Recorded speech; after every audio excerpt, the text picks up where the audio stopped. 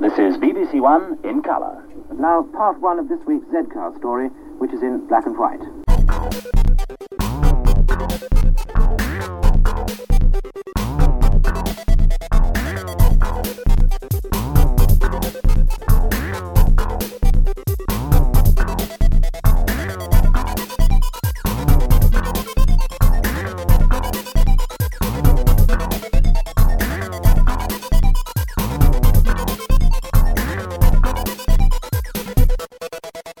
Hello and welcome back to Round the Archives in Conversation. Today we have Martin. Hello Martin. Hello there, how you doing? We have Paul. Hello Paul. Hello, hello. And we have Nick. Hello Nick. Hello. Welcome back Nick. Nice to have you again. Now, today I thought we'd talk about formats. Oh. And there are lots of formats because I realised that we've started doing 625 line, 525 line jokes whenever we get Toppy Smelly on Round the Archives. But I just wonder how many people even know what we're talking about these days. Because I don't know if you remember, Martin, in about 1984, Celestial Toy Room published a list of Jon Pertwee stories and what format they existed in. Oh, yes. And it was a right old mixed bag, wasn't it? Well, it still is in many ways, isn't it? Yes, it's better now. Yes. But, we're talking black and white, colour, American, off-air recordings. Am I going to get my tapes. NSTCs and my NTSCs mixed up at the moment? I don't know. I always get that one the wrong way around. The only reason I ever learned about that was that a friend of mine had a Panasonic television. And it had a switch on it that adjusted, and he told me all about this, and I'm going, oh what? So I was very dim in those days, but there we go. but Martin, you were there for the Pertwee era. Yes, you were. But are your earliest memories of Pertwee in colour or in black and white? Well, I would have seen them on broadcast. Now, the interesting thing from that point of view to me is that I can very vividly remember the first time we got a colour television set, because it was in the summer holidays and we got it from DER because we used to rent our telly back then, and it arrived in the middle of a morning and had to be set up by the man from the DER company, and the very first programme I saw in colour on a colour television screen was Thunderbirds. Mm-hmm.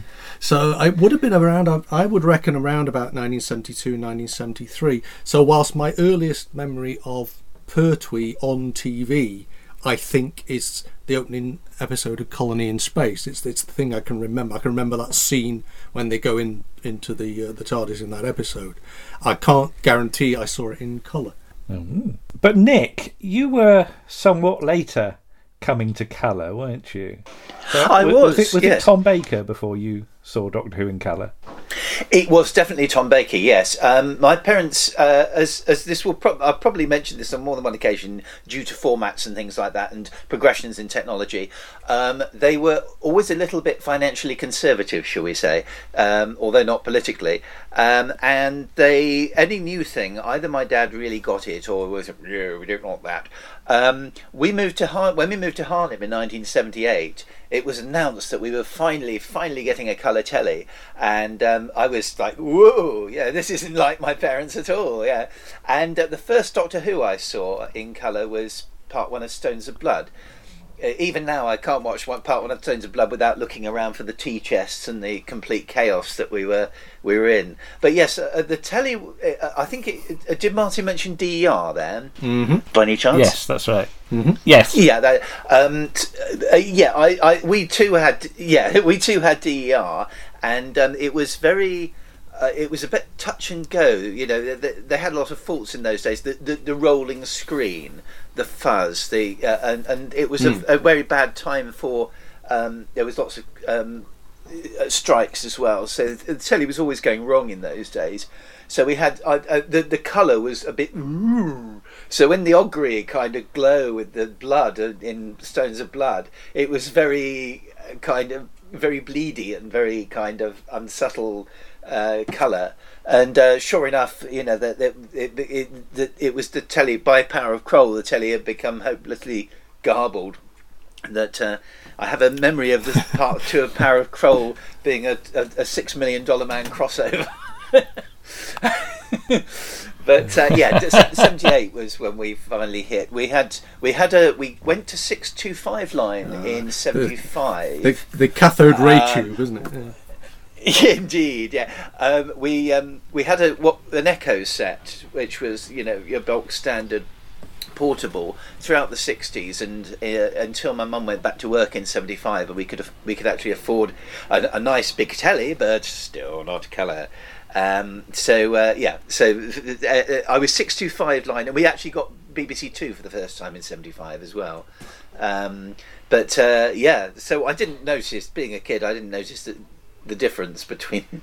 No, so I'd say there were a lot of very, very rubbish British tellies back then, weren't there? That's the other thing that was, that had terrible cathode ray tubes.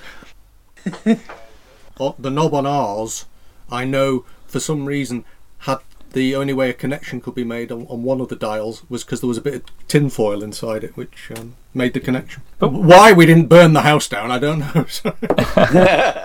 But Paul, I'm guessing, Paul, that you have black and white? Do you have memories of a black and white telly, or were you colour all the way? Well, I think we were colour all the way. I don't know when my parents last had a black and white set, but the funny thing was, I don't. This is not Doctor Who, but Star Trek. I'm not quite sure how many times it was repeated in the 80s, but I used to go and stay with my great aunt in Reading, and she still had a black and white TV, and I'm pretty much sure that they were showing Star Trek, and I watched an episode at her house in black and white, having already remembered seeing it in colour back at home a few years before, and finding it, actually, Star Trek in black and white is, because it was a spooky one down in the caves, I thought, actually, this is quite a lot scarier than I remember it being in black and white. No, I really like black and white. I really like black and white films. I'm not a fan of colorization at all, but the funny thing for me is that I had a black and white portable in my bedroom, and when I went to college I took that away with me, and so I actually watched in black and white all the way up to 1986. So all the new Who in between sort of 82 and 86 when I was at college, I saw in black and white, which actually means that the Colin Baker era looks a heck of a lot better in my memory. He didn't have a garish costume. I'm amazed, actually. I'd sometimes find that even now, if you take Twin Dilemma and switch it to black and white, it looks a heck of a lot better. But Nick, I'm guessing then that the first time you would have seen sort of early Tom Baker in colour, would that be at local group meetings? Would it be that late? The pre-Stones? Yes, absolutely. I think Pyramids of Mars was the first pre-Stones Baker story I would have seen in colour. Oh no, actually, strictly speaking, and this is a really pedantic point, Pirate Planet from the repeat showing the summer before. But yes, Pyramids of Mars. I didn't have a video recorder until '88, and we went to Fiona. Keith and I went to Fiona Matheson's house, and we went round Shatwick, and she got back and she showed us Pyramids from the VHS release. And I would have seen Pyramids twice before in black and white, but that was my first colour, and swiftly followed by Braden Morbius, and of course all the local group recordings that we saw. But then, of course, we've talked about sort of pirate video before, and Paul, you said that you got a lot of recordings from Australia and places like that, and Australia is actually on the same system as us, of course, 625 lines, whereas American recordings, even things sort of done on video, you can tell the difference. That's the thing. But you said in your Twilight Zone article that there are a couple of Twilight Zone episodes that look different. Yeah. Is that right? Yeah, they're done on, I think there's more, like 6 or something like that.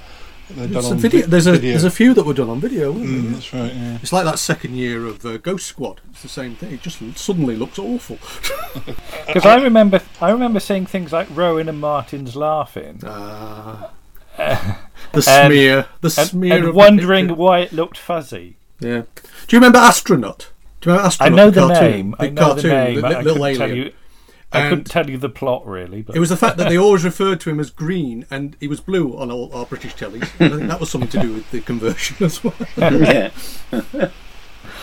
But you've also got the difference between Doctor Who, which is done, or at least in the 70s, was done on multi-camera VT a lot, and film series like Star Trek. As a kid, did you sort of distinguish between these two sort of ways of doing it? Well, I miss the Baird system. Obviously, it's. I feel that 24 lines was the way to go. Quite frankly, I felt that everything after that was a waste of time. It'll never catch on. I used to say, it's like this sound in films. No one will want to hear that in 10 years. But for example, Spearhead from Space feels very different to the rest of season 7. And I think that's only shown up more and more as it's gone from VHS releases to DVD to Blu-ray as well. But that's the interesting thing about 16mm film. I think it was Sweeney shot on 16mm as well. When you look at the ITC stuff from the 60s, which was on 35mm film. So to Quite save possibly. money, suddenly Jason King comes along, and that's 16mm, and it looks smeary as hell in comparison. But there's something cinema verity about the 16mm stuff that they did on the Sweeney, because it was all in that, and you don't notice it, and it really looks like documentary stuff. But the one and only Doctor Who that's solidly on film from the classic era actually just looks brilliant now. You know. I remember when they repeated it, whatever that was now. I was watching with my flatmate, who wasn't a Doctor Who fan, but he watched all the Spearhead, and then when it went, I think they did show Silurians as well.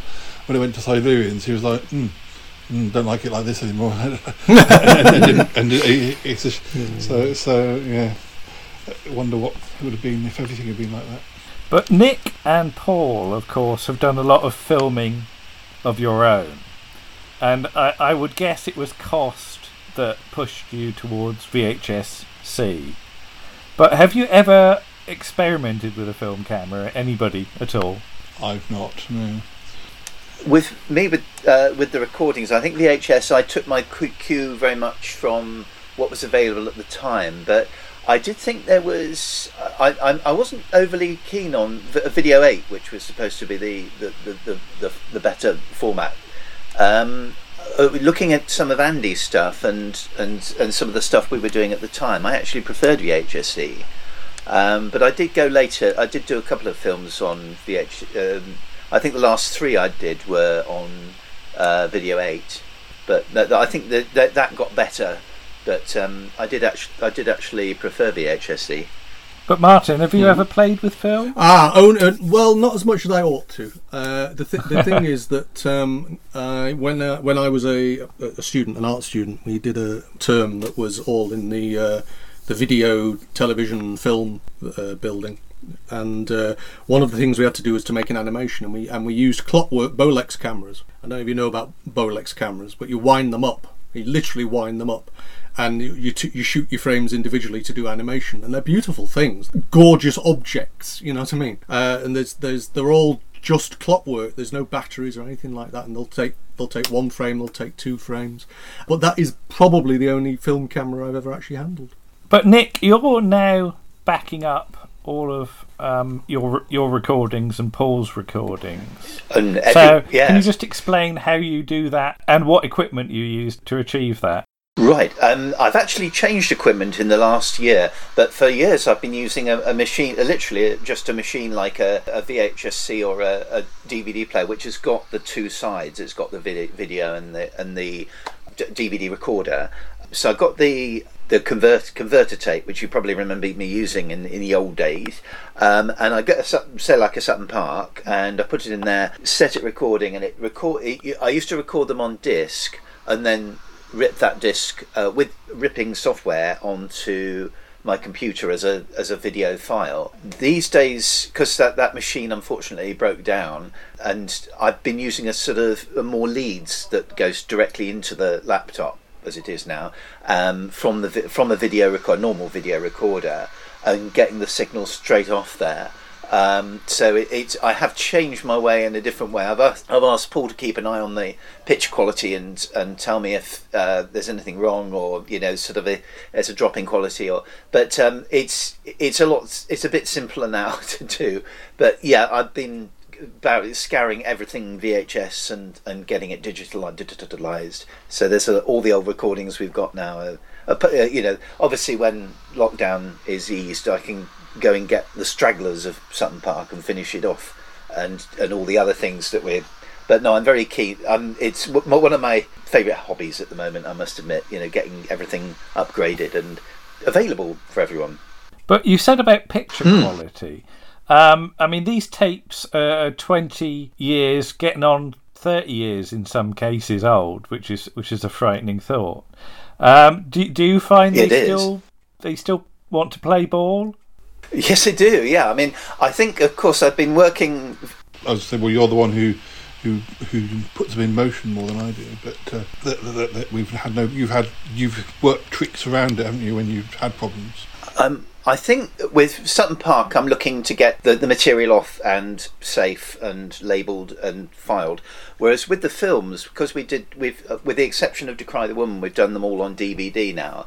And Andy gave me a few tips about improving the picture quality, and because it's video, it's quite bright. So the first thing we did was get it through, bring up the sound a bit, because that's the one thing I must admit. VHS Video 8 was better sound quality. Lowered the light down a bit, brought down the colour, and it actually we only did that slightly on the latter half really of the remastering, and it did improve the picture quality and made it a lot more watchable for the DVDs that we did.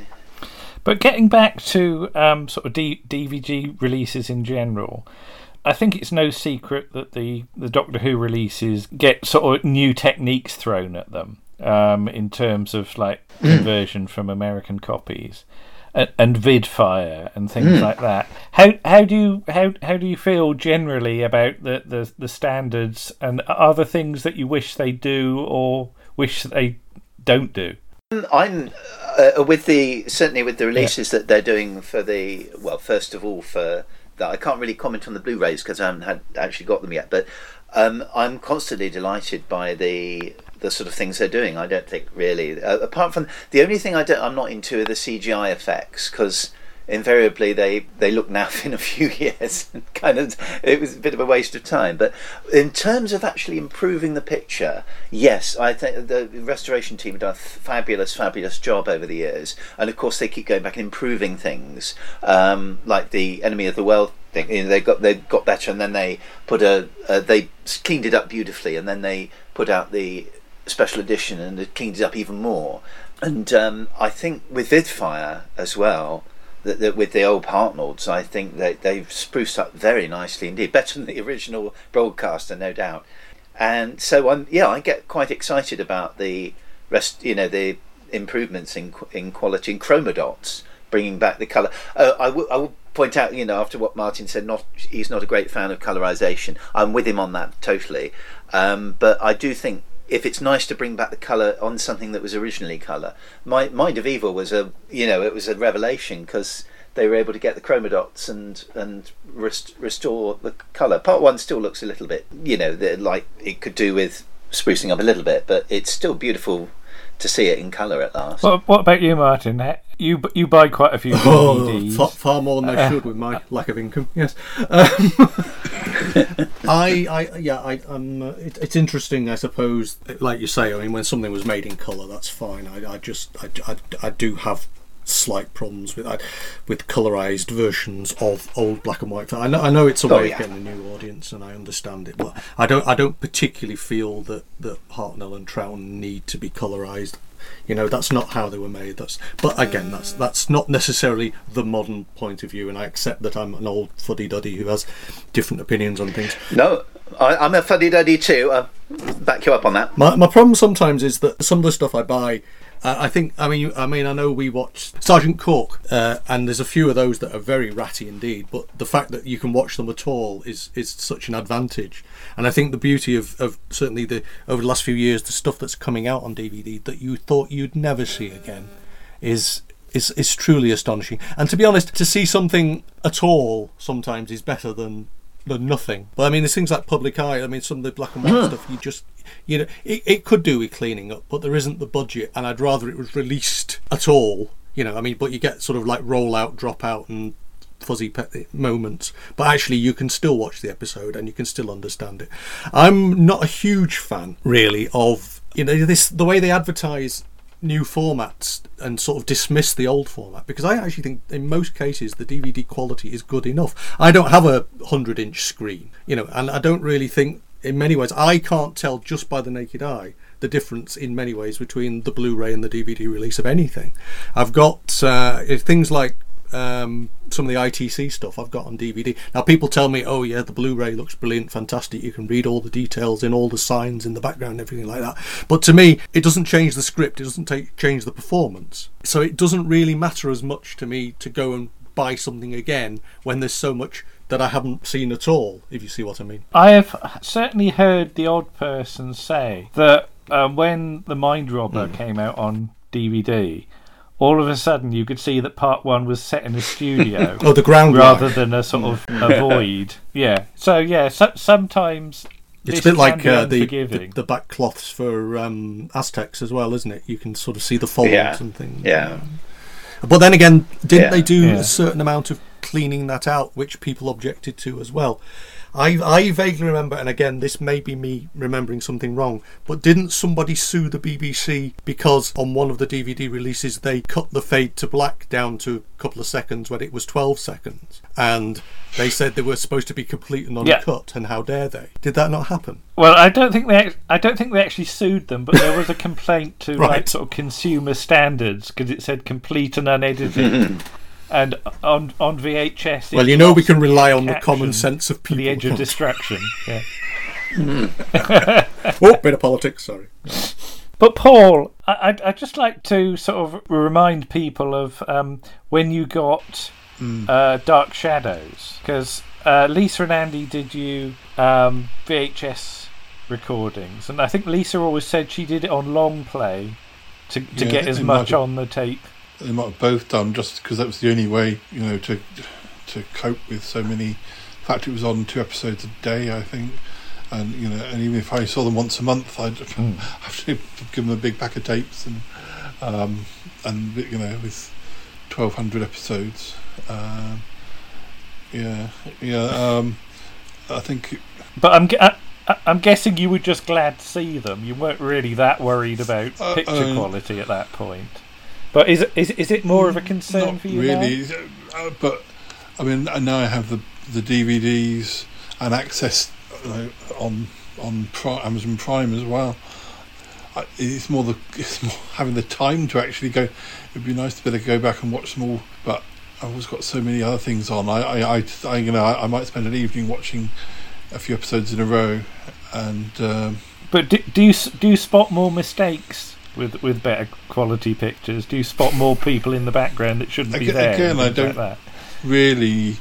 I mean, the copies that were videoed for me weren't so. But I mean, it hasn't improved that much by going onto DVD compared to or certainly not that I've noticed. So no, not really. It's quite the picture's quite muddy in Dark Shadows across the board, particularly in the colour ones, I think. And it can change from episode to episode because, they do have so many episodes, but I think some of them come from different sources. So you can get a bad episode, or even at one period, even in the colour, they don't have the colour episodes of all of the colour episode. If you know what I mean, so they only have black and white copies of some of the colour episodes in the early days of their colour. There's an awful lot of colour. Is it the tubes in the cameras where they used to get a lot of smearing in the early 70s, wasn't there? So, and again with the NTSC conversion, that really sometimes our idea of what non-film American shows look like is based on some very ghastly images. Do you think something like Year of the Sex Olympics? actually probably looks better in black and white, really, than it probably did in colour. I was also, when you were saying about people in the background, I was just remembering, is it Earthshot? Oh, where yeah. they spotted the spot person. That's right. The telly was high up on Peter Davison's telly, and he spotted it and phoned JNT and sort of said, "Do you realise you got the continuity gals banging shot?" Or the arm of the microphone in City of Death Part 3, where Tancredi is interrogating the Doctor. Apparently, I didn't spotted it until I read an interview with Douglas Adams, but you can actually see the whole arm and the boom.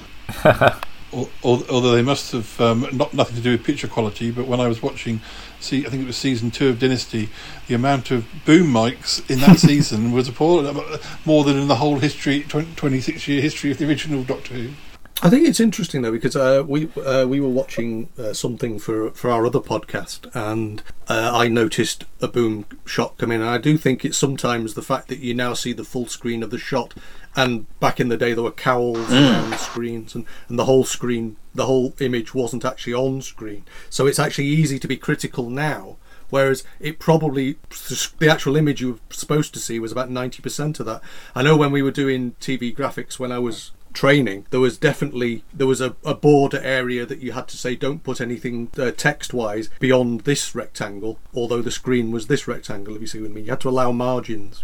But Martin, you said about black and white, and I think all of us can remember things like Laurel and Hardy films being on BBC Two at sort of 6 o'clock. But by 1993 it was highly unusual for Planet of the Daleks Part 3 to be something on BBC One is that in actually black the and last white. time a black and white? I'm not sure. But it might right. be. And when do you think sort of channel controllers got wary of black and white? Is it the sort of mid 80s? Or not? Well, didn't Channel 4 did show some black and white Avengers, didn't it? Yes, yeah. And I don't think they showed Danger Man. So and I think generally now they tend to just go for the colour Saint and the colour Avengers. I think the colour Avengers was, they would put a few black and white on, but apparently, and again this is probably completely wrong, but the audience figures used to drop off a cliff when something was black and white. But Channel 4 also showed the early seasons of Voyage and Lost in Space, the season of that's in black and white. But then again, that was very much Sunday morning TV. It wasn't prime time by any means. That's true. Yes, I do remember. I was going to think that I do remember seeing the black and white on the bottom of the sea. Yeah. Yeah, I mean the black and white Dad's Army still get shown occasionally when they go on their big loop round Dad's Army. But Paul, you've got Bewitched, haven't you? And is it true they've colourised the first season or so of Bewitched? I think it's still available in different form. I think you can when you're buying it, you can choose which version you buy. So I don't know what my box set probably. I think my box set is all colour. I can't remember if it's 1 or 2 seasons that are in black and white, but yeah, I mean that's almost seems to have been. They made a decision on the box set that it was going to sell better if it's all in colour, I suppose. I think the thing that always surprises me is stuff that was shot on film cameras, and quite a lot of American sitcoms were, is how incredibly crisp the image looks when you compare it to the smeary black and white videotape of the same sort of vintage. So if you look at something like the first film series of the Avengers with Diana Rigg, and you see the DVD, they are glorious. They are gloriously crisp, beautiful, and then you compare them with the Honor Blackman series, and it's how people can say they can't spot the difference between videotape and film is beyond me. It really is. Yeah, I think that's the trouble for a little bit for me, is that I saw those that first Diana Rigg season, and I liked that sort of film black and white. It was, and then a lot of other black and white it just doesn't stand up to that. So yeah, if everything was film black and white, I would have less problem with black and white. I mean, the script will out, won't it? I mean, ultimately, I personally believe that the black and white public eye are some of the best of that era, and the black and white Callan are some of the best television of that time, and they still hold up. But I think that's because the scripts are so good and the performances are so good. But actually, when something's maybe not quite overall as brilliant, you do start to sort of think, oh God, And of course, there's a difference there. I mean, we were going to talk about this anyway, between multi-camera and single camera, and there's something beautiful about multi-camera in the sense that you get the whole performance. It's a bit like being in the theatre. But I mean, I've actually been quite enjoying recently some of the NT Live things that have been on, that they've been showing, the actual live theatre. Now, some people say, "Oh, I can't stand theatre because it's so static," but actually, the way they cut it between the actors, so it's more film-like anyway. And I just think sometimes that it holds up by having that complete performance. I've been watching a few Crown Courts of late. In Crown Court, you just get an actor on 2 or 3 cameras being brilliant. Sorry, but Nick, I left you stunned there, didn't I?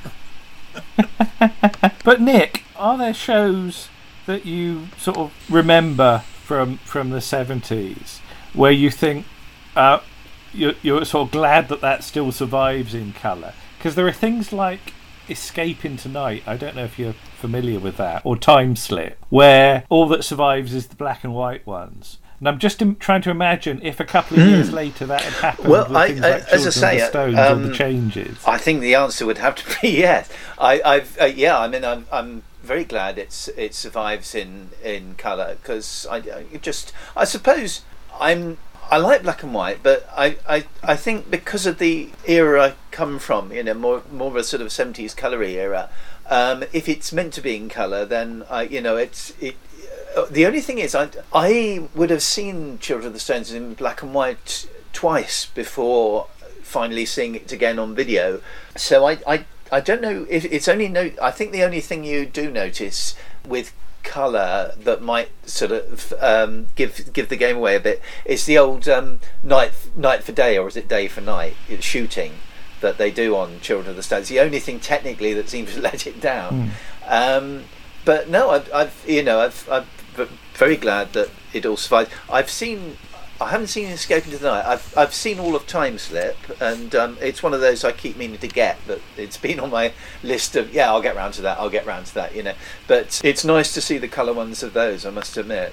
But yeah, I'm definitely glad that anything survives, to be honest. The bottom line, it's just a pleasure to see it again. I'm just wondering if, like, a couple of seasons of The Tomorrow People only existed in black and white. I'm just trying to imagine that. I mean, yes, I could watch them and turn the colour down on my telly, but yeah, it's only a couple of years on from H1, and nothing exists of that at all of the first 2 seasons. Well, yeah, I mean, so put like that. I mean, obviously, again, until 78, I wouldn't have seen the Tomorrow People in colour. So I would have accepted a black and white Tomorrow People, I think. In fact, I think my first copy of Vanishing Earth was in black and white. It would look, especially with that first set on. I think we'd assume, wouldn't we, generally, that most of the stuff. I mean, when did black and white actually, get overtaken by colour in terms of in the number of sets in the country? Because a lot of television was made for both, wasn't it? So, I mean, I think that there was our memories of that era. I mean, I would have seen a lot of these stuff in black and white anyway. It would never have crossed my mind as a viewer that they might be in colour, to be honest. You just took what you saw. So, I mean, something like Catweasel to me was a black and white programme. Something like say, The Tomorrow People was probably a black and white programme. It's only, say, Children of the Stones was probably black and white, It's only later. I remember a great series called The Owl Service, which is sinister as hell, but probably in my head it's still black and white. I do wonder, and I don't have an answer to this, but I do wonder if we started buying more Aussie TV once they went to colour, because they were later in going over. I'm not aware of ever seeing any Aussie shows in black and white. What? Not even Skippy? Well, I never saw that, so that might have got. Was that in black and white? That might have got over. We had lots of. There was lots of in the mornings in the 70s. There were an awful lot of Australian, like Whirlybirds. I know where Whirlybirds was American actually, but there's a lot of Australian telly turned up in our morning schedule, then we lapped it up. It was all brilliant. Yeah, because they didn't go over to colour till 75. So would the Sullivans have been black and white? No, I think the Sullivans falls within that, as does I think Young Doctors does as well, which is must be one of the first. There were quite a few other Aussie soaps. Number 96, which is a fascinating one, and The Box, which is all about working on a TV station. A lot of that's black and white. One exists, and but so I've had to trace that down by sort of Australian video releases. But I think most of the stuff of the soap operas we got over here were after the colour changeover. You imagine, though, I mean, Australia was such a vast country to actually technically get a signal across all that space, and then have to convert it to. It must have taken you a while to do, and it's amazing from that point of view. Do you think that when they finally went to full colour broadcasting across Australia, did they create a new program especially to use the colour? I mean, there's a lot of stuff said about Star Trek is one of the reasons that the shirt colours is because everybody was buying colour sets, But I just imagine there's a show in Australia that started to launch colour. Yeah, I'm not sure. And although digging into my mind, I do get the feeling that the different states, it was a bit like the ITV, like TVS and Central and all those sorts of things. So. Different states possibly were showing shows at different rates. I'm pretty sure I remember reading about Prisoner that it finished in different states at different times, almost as like it did over here, sort of thing. Yeah, we were selling programs to Australia for decades, weren't we? I mean, and all our black and white stuff was going to Australia. I mean, it must really annoy people now that the first 10 years of Coronation Street is black and white, because they could bundle it all up. Because doesn't all of Coronation Street exist? Am I right? Except for about 12 episodes. I think. Really? Okay. Right. Okay. There was I have looked at that quite recently. There's about a week or two in about 68 or something like that. Right. That they lost for no apparent reason because they were throwing all the Z cars away by accident.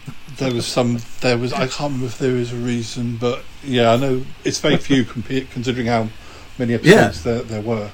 Yeah, that is. But of course, that would have all been. I mean, all those sort of shows, the same way Doctor Who was. It was all sort of carted over for Australian broadcasting. And if Australia was still using black and white, I mean, this is why people like Tony Hancock were so massive in Australia. Because they were buying our telly. There must be a reason other than quality that so much Coronation Street exists, and yet so little early Crossroads exists. I mean. Some early Crossroads exists, but it must be just something to do with the different retention policies. I've got a trivia question for you, No, Martin. please. You know your Charlie Brown. Don't you? Well, sort of. Go on. What colour is Charlie Brown's top? Yellow. Yellow and black. Yellow and black. Yes, Isn't I it? would say. Yeah. When did people first find out about that? I imagine it's the Charlie Brown Christmas, or it's whatever it's called. It's the Great Pumpkin Charlie Brown, or when they made them. I don't actually know. I mean, it's interesting though that because obviously in newspaper circles, there were a lot of American papers had the insert, the comics insert, certainly the weekend papers. So it could well be that it's a lot earlier than that. In fact, what we should do is ask the Schultz Museum. I will ask them on Twitter when I get round to it, and because it is actually quite interesting. I would say it was probably for the TV film versions that were made. I mean, Charlie Brown certainly, Peanuts is certainly very much a very two-dimensional world, and yet they have managed to quite successfully make three-dimensional films of it. So but I would imagine that because I mean you still get sort of dot color cartoon strip. It's the same with the comic books, and I imagine it was probably quite early on because. In the same way that you get Grey Hulk in Marvel Comics, don't you? But the early comic books, the ones that were reprinted in colour, I think it's possibly someone arbitrarily decided it was yellow, and it's been yellow ever since. I've just thought of something as well. Here's my admission for this episode. When the Troughton Years came out on video, I was quite excited at getting the Space Pirates Part 2. Not because it had Gordon Gostelow in it, because it looks really good. because it exists on the 35mm print. So it's a very, very good picture. And one day, it was a nice day, and I thought, I know, I'll take my black and white telly outside in the video player and watch them outside on a sun lounger. so I trailed leads, electric leads out of the window. Not on a lilo in the swimming pool, I hope. Well, no, this is the thing. And I sat down and started to watch the Space Pirates Part 2 on video on our black and white telly, and then it started to rain. Oh dear! So bang! You're lucky I'm still here. Oh, yeah. Death by space pirates. Yeah. So that Darwin was the Award. last thing I ever saw. Yeah. Golly. I hope it is the last thing I ever see. I like Space Pirates. I know you do. I don't dislike it. Oh dear! I'd certainly Yes, be glad of some more. you just wanted a luxury pool. Space Pirates. I'd be glad of. Yeah, but yeah. Well, you see these adverts with little tellies being floated out on Lilo. Yeah. And I'm just imagining it, as you said, Martin, our dirty great 20-inch black and white. Playing the Space Pirates going past. Damn rubbishy newfangled old tellies. But I'm trying to think when we got rid of our black and white telly. And it might have been just when we moved house in 1998. What about you? Did you have a spare black and white knocking around for years? Sorry, when I had my flat broken into and they took my colour telly, I did still have a black and white one. So that would have been around about certainly mid-90s. So yeah, I did finally take it to the tip a few years later. But, yeah. So they didn't want to steal your black and white one then? I don't think they noticed it, quite frankly. Our 90 from 75 to 78 DER rental went back to DER obviously in 78 when we got a colour. However, the Echo set, which presumably we owned because we clung on to it long after we actually used it. So, but that was in the garage for years, which didn't get pulled down until 1991. So. The Echo set was in there doing absolutely diddly squat for over 10 years, which probably wasn't a very safe thing to do. But no, actually thinking about it, I've got a picture of it being carted away by some charity shop people. So you never know; it could be out there somewhere, not doing very much. And probably Ali had a solid state telly from the same era. And we kept that on until since we moved here. So we finally gave that away about 2013 or 14, and that was still had the dot. If you had it on for long enough, it was a black and white. If you still had it on for long enough, the picture still went into a dot, and it rolled. I think it was still with us when the analog signal was switched off. So in actual fact, the only thing it picked up in the last years of its life was French radio. So yeah, but that was still with us for a while. Très bien. There is a wonderful thing though, isn't there, about visions of the future dating so quickly, because how many of the sets of space programs still have round-fronted sort of 4x3 television sets, you know? Yeah. I mean, if you look even at the Star Trek films, you know, or the whirling tape pools. Go back to his Colony in Space. Oh yes, indeed. The tape spool's still going strong. And the cassette. Yes.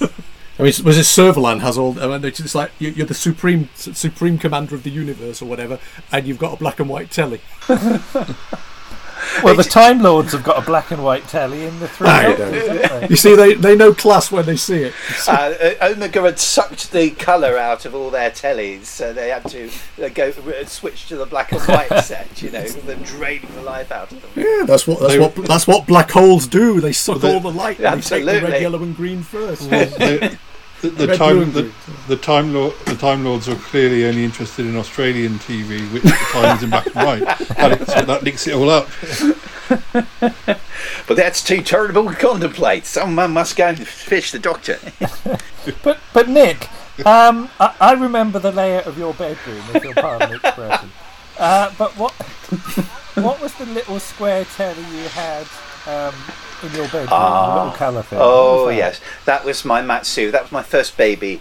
Because, of course, coming from a culture that was still going strong in the 80s of rental, and more rental, I finally decided that having sort of said, we rented a video for a while, and I said, this is silly. Linda King, my old friend who had a video long before the rest of us, bought her own, and as always bought her own. And I could afford it by '89, so I bought that. And I thought, why don't I get my own telly whilst I'm at it? Here we are, years with slave to rental.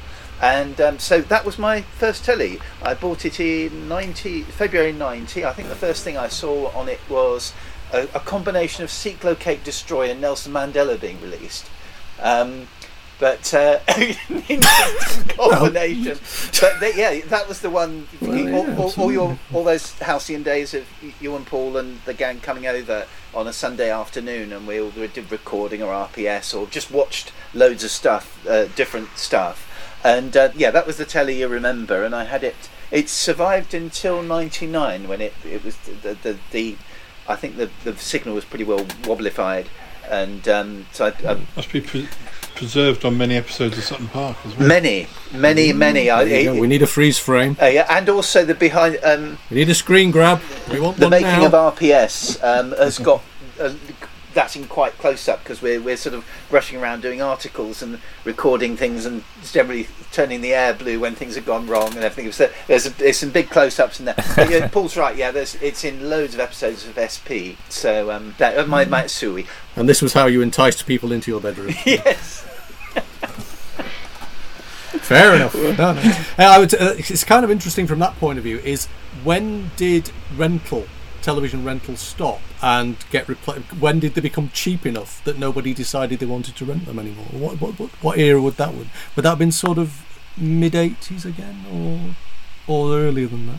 Well, I'm trying to think because I certainly rented my video recorder. Certainly we gave up. Yeah. Sorry, carry on. Oh, sorry. I was the first one in our house to actually buy a telly, and I think by a couple of years later, my parents had and the rental side of it, things were pretty dead in the water by then. So I would say late 80s, early 90s, things started really moving to. Although rental was still going strong in the 90s because I rented loads of cameras out. So it was still a thriving. I don't know. I don't know when it really started to hit the rocks.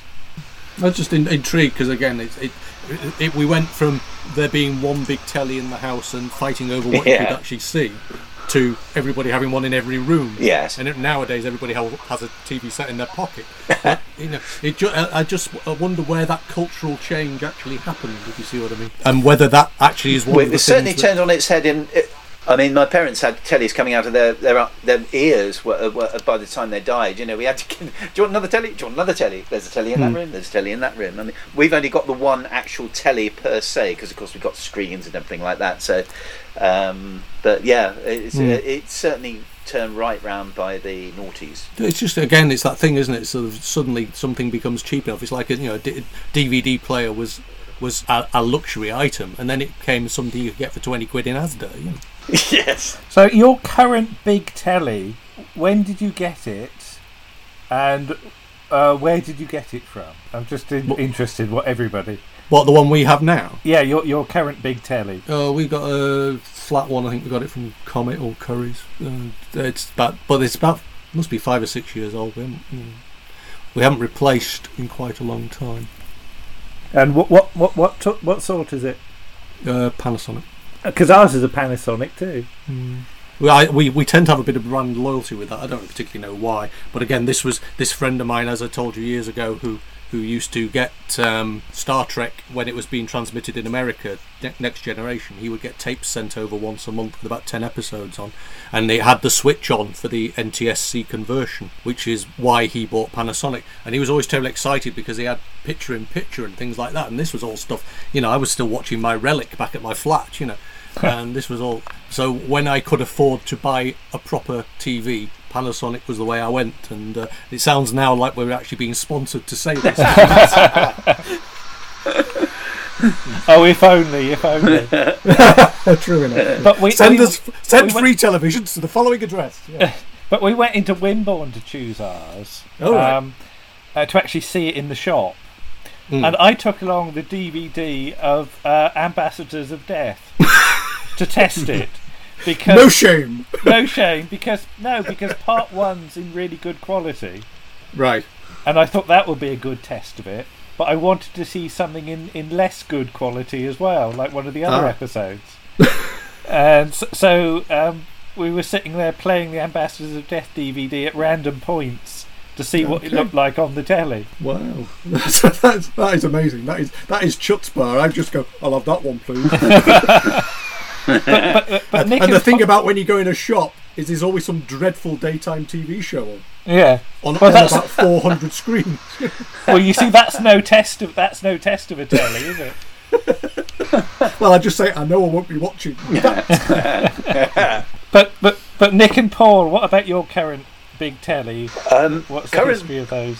Current big telly was a Goodman's that bought I think in Bournemouth in 2010, and it's a flat screen. It was a quick replacement for the previous telly was given to us by a very bulky thing with tubes. Which was given to us by my brother-in-law in 2002 when we first moved in together. So it lasted 8 years before going. And it's unfortunately, infuriatingly, our current I'm not a big fan of big tellies. I wouldn't be dissatisfied with something a bit smaller than even what we've got. But I think.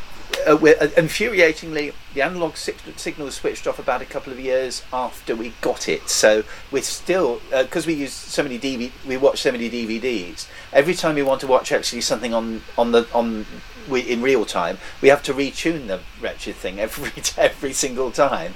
So there is talk of us getting something else. I think there was something on offer that somebody had. I think it might be my brother-in-law yet again, but yeah. So we've only had the apart from the little solid state one that would belong to Ali's granddad. We've only had the two tellies. I had an Orion one between my Matsui and the other one, but the signal was never brilliant on it, and it lasted about four homes without doing nothing, which I gave it away in the end. But yeah, Goodman's flat screen doodah. Yeah, I mean it works for me. And Paul, what have you got? We've got a Sony, but I'm not very good with the history because I think the last couple, or maybe more, it's been one of my flatmates who's bought it rather than me. So I'm not quite sure where we got it from. Even maybe Amazon, maybe Tesco. But yeah, we got a flat screen. I think it's only about 3 or 4 years old. I might be wrong, but yeah, it's definitely a Sony. I can see it written on it as I sit here. How are you all about the what do you call it? Not format. What's the screen? What's the word? Aspect ratio. I'm quite happy to watch. Let it spread and fill the width of the widescreen and not be watched in a sort of, not pillar box but whatever slot in the middle. I'm quite happy to have my pictures spread, and some people think this is a crime against television for me to watch things that way. And I just wondered whether you had a sort of preference. Any of them? I certainly wouldn't put anyone down who wanted to do that. Fair to play to them. I think it's very much a matter of taste rather than kind of. Yeah, I me personally, I like to have the border. I like a little bit more of a condensed picture. But yeah, I mean, as I say, horses for courses. Well, certainly, what actually does annoy me more is when you get clip shows and they actually filmise stuff from the 70s, which really does make it look dreadful. Yeah. So, yeah, that's more annoying to me than. But if I can make it 4:3 when it should be, then we tend to press the button. Yes. Interesting. Okay. Paul. I don't have that much preference, but I was certainly interested by what you were saying about the margin on TV being diff. That would definitely. It might explain my boom mic problem on Dynasty. Mine defaults to just filling the entire screen. Yeah. But actually, the Blu-rays don't. So when I watch a Blu-ray, it has the margins, but when I watch a DVD, it spreads it to the full width. And it always throws me a bit, because if I put the DVD in on the computer automatically puts it to 4:3, and sometimes I forget. I'm thinking, why is it doing that? Because I just get so used to I plonk the disc in and I watch the thing. I'm not really fussed about whether the edges are stretched out or anything. So I suppose it's because if your thing is more the script and the performance, maybe it doesn't bother you. I don't know. It's just an odd one. I had a friend years ago who really, really, really couldn't go and see films in the cinema because he said he could see the flicker of the 24 frames a second. And is it not true that all films, when they're shown on television, run slightly shorter than they do in the cinema because of that 24 to 25 frame thing?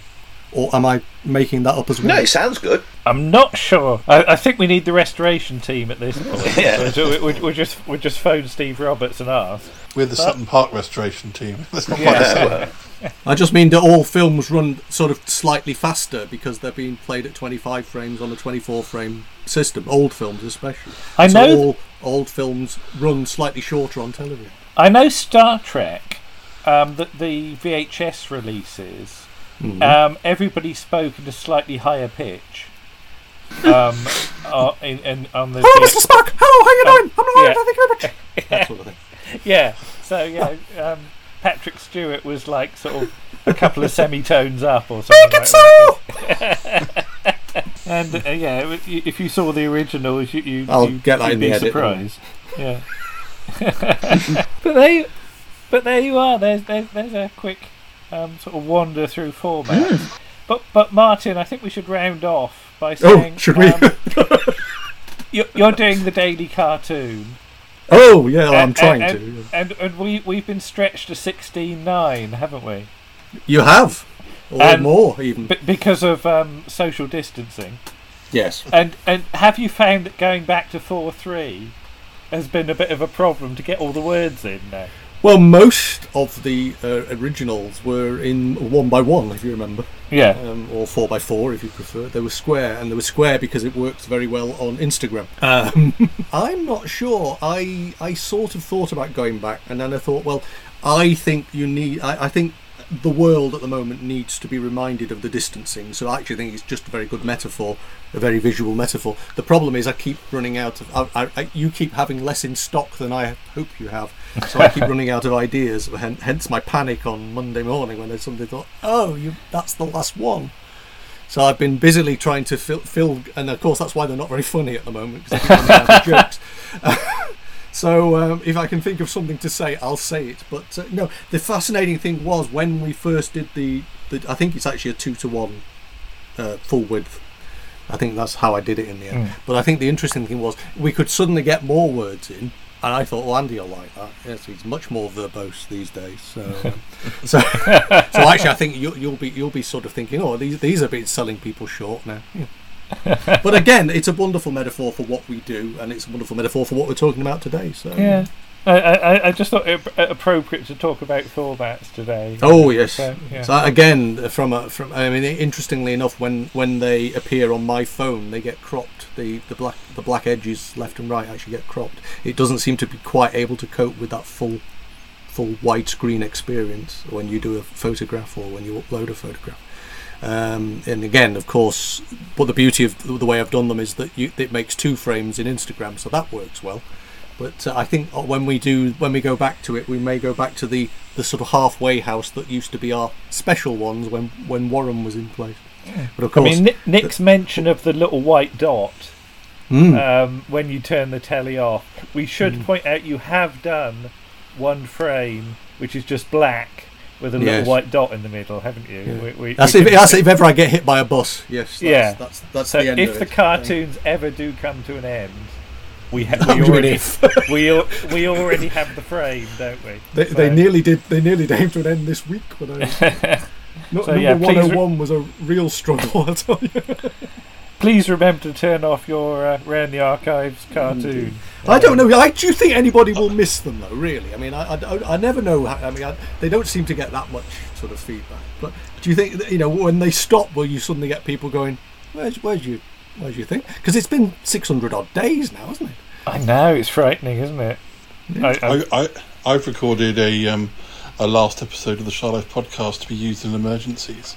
But if and it's a full episode. It's not edited yet, but it's recorded, and it has a proper end to the fiction side of it.